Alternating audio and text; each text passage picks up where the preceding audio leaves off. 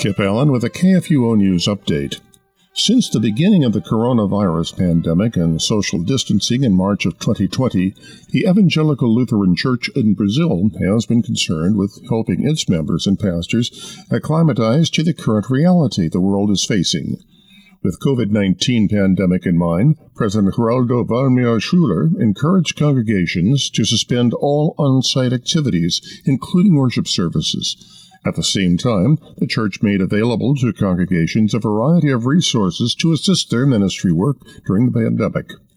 Worship services were organized with the assistance of the communication agency and pastors from the church's national board, and then transmitted live via the web radio station on Sunday mornings. Alliance Defending Freedom sent a letter yesterday to Florida State University administrators appealing the Student Senate's decision to remove a person as president of the FSU Student Government Association for sharing his personal beliefs with other students. In a private text conversation with fellow Catholic students, Jack Denton suggested that BlackLivesMatter.com, Reclaim the Block, and the ACLU advocate for causes opposed to Catholic teaching, and Catholic students may wish to avoid supporting them financially.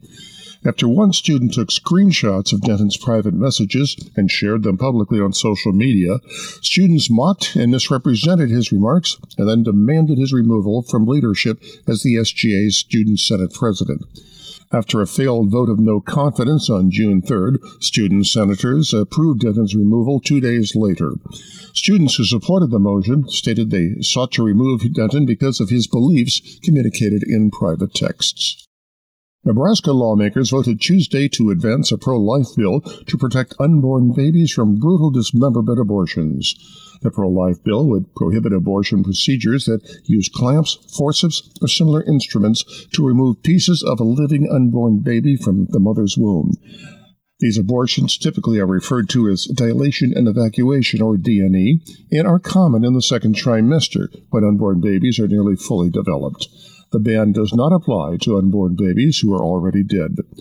Doctors who violate the ban would face fines and felony charges. The U.S. Department of Health and Human Services took two important steps Tuesday to protect religious freedom during the COVID-19 pandemic.